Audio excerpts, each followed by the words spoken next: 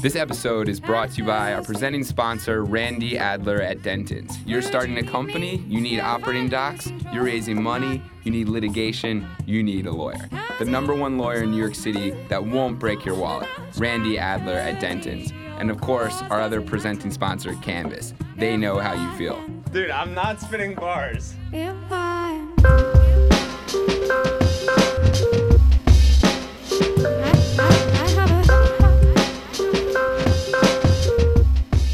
Hey, really serious question for you. All right. And this is something I wanted to ask you for a long time, but I feel awkward about it. Yeah. Is it Micah or Micah? It's Micah. It is Micah. It means who is like God. It's a close to Hebrew name.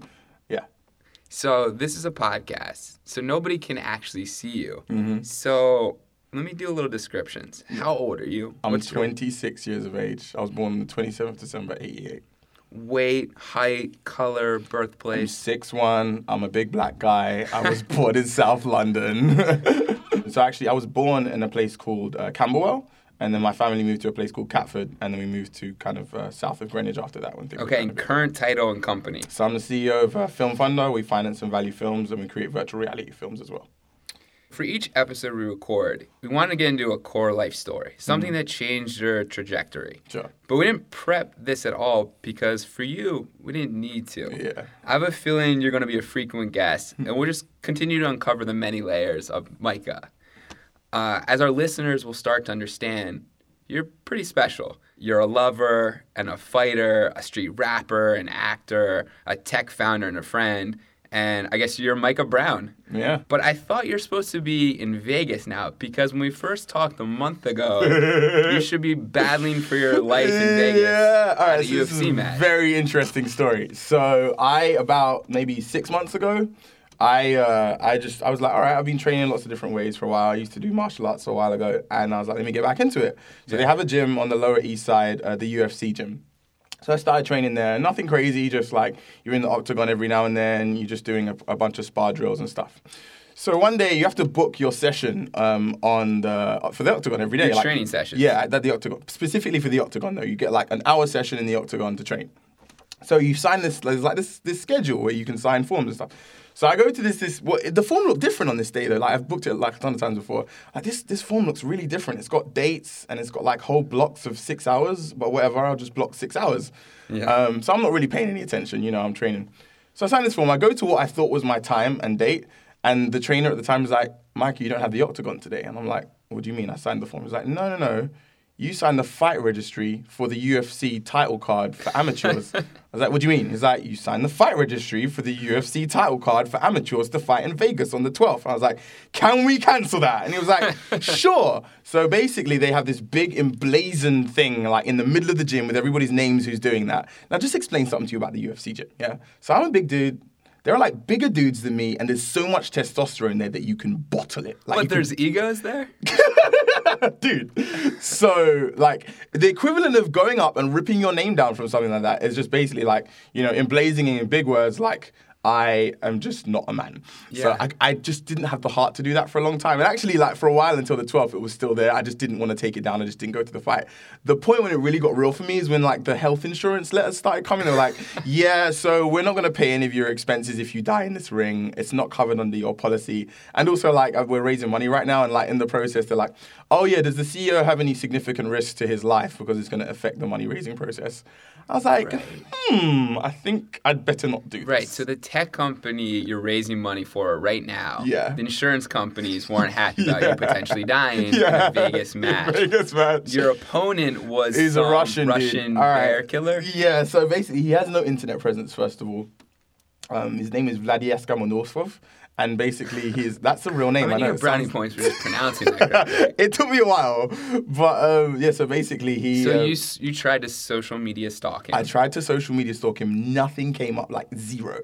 And then I was like, oh, this is really weird. So I just like started asking some of the guys in the gym. They're like, so wait, you're fighting the dude who basically like got in a fight with a bear and survived, right? You do know that. And I was like, oh, okay.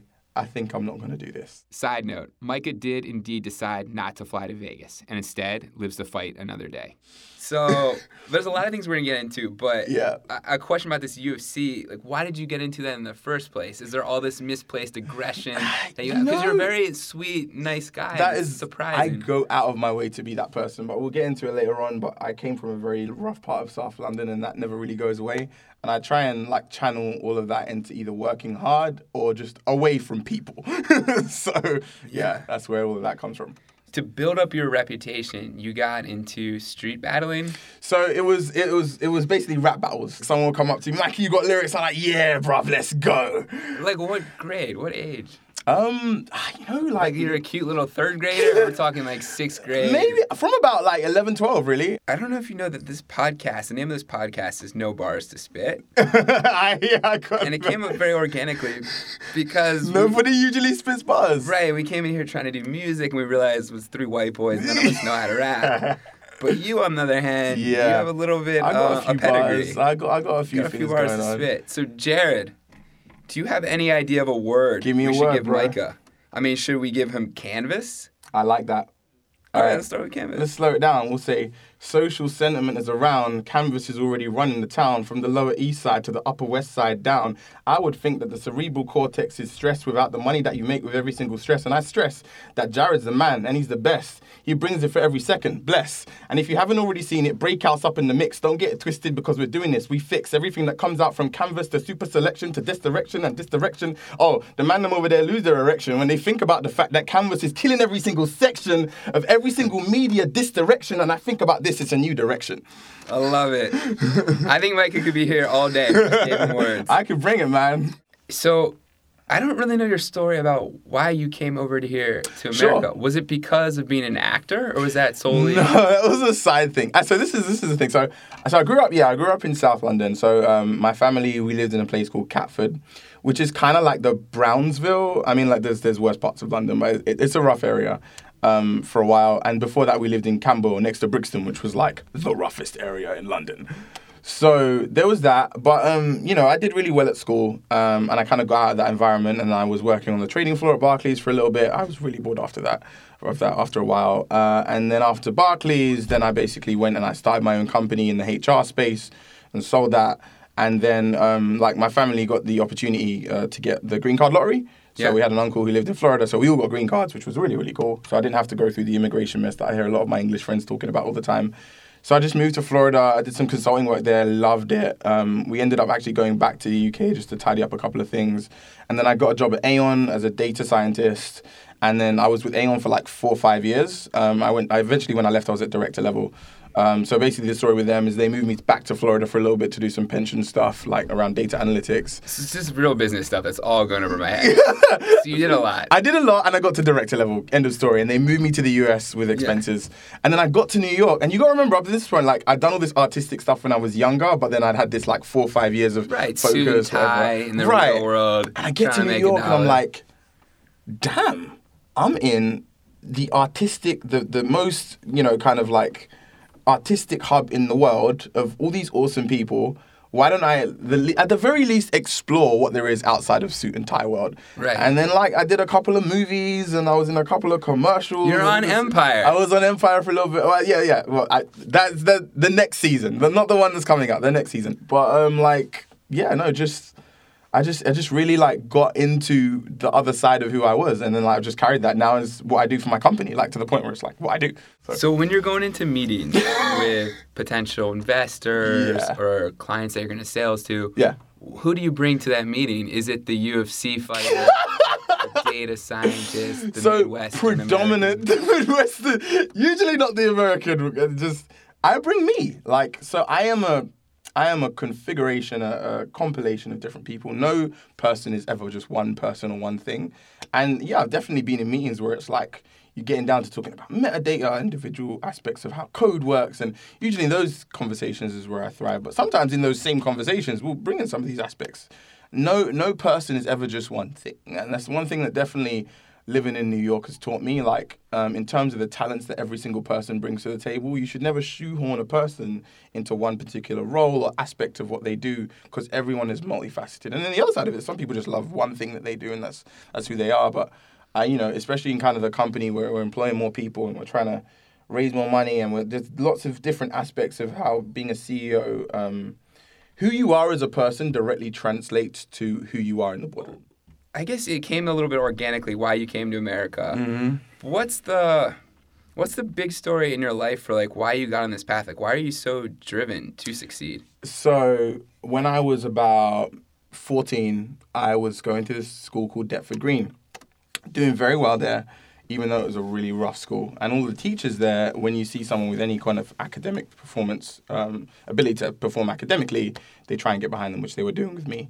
However, like, I had this guy, he was this great friend of mine. He was like the street dude. Like, he was the only reason I could do what I was doing. Because usually what happens in the classroom in environments like that is if you do very well, like, the other street dudes or other people start to ask you for help. And then, like, you've got double workload because now you're helping them and you're doing your own thing. And you can't say no to these guys because you get outside the door and it's like, yo, what happened?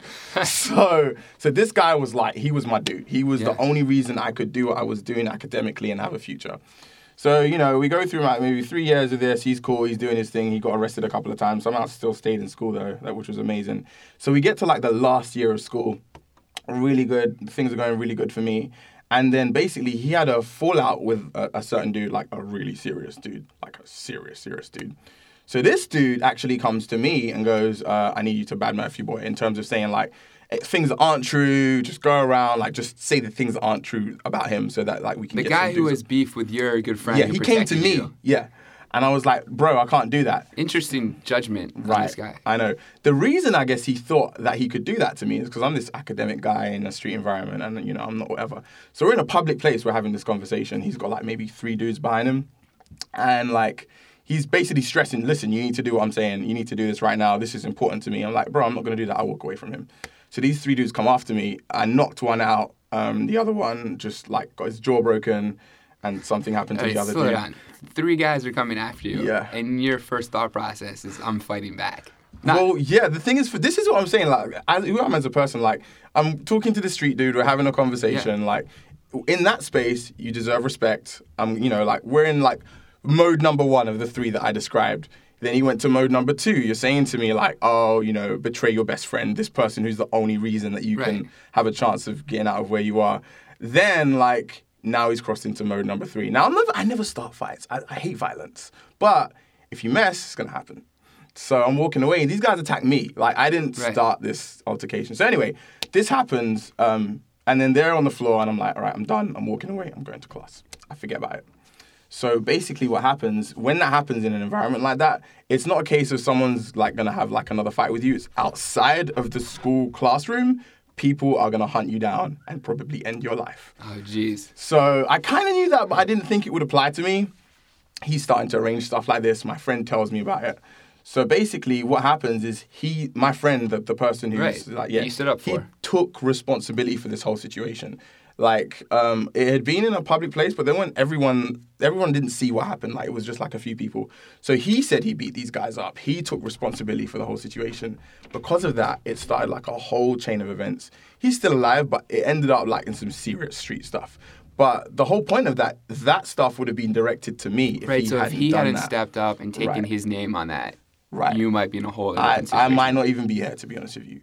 So if it would literally, I count a lot of the events of my life down to that. Also down to like my parents, they were great. They were very grounded and religious, and they like kept me focused. And having religion in an environment like that puts you in a different world to the world that's around you. So there's that. But mostly, literally, that one event and that set of events that I kicked off, I literally wouldn't have any of the opportunity to do anything I'm doing right now if he hadn't stepped up then. And that is probably one of the most important stories of my life.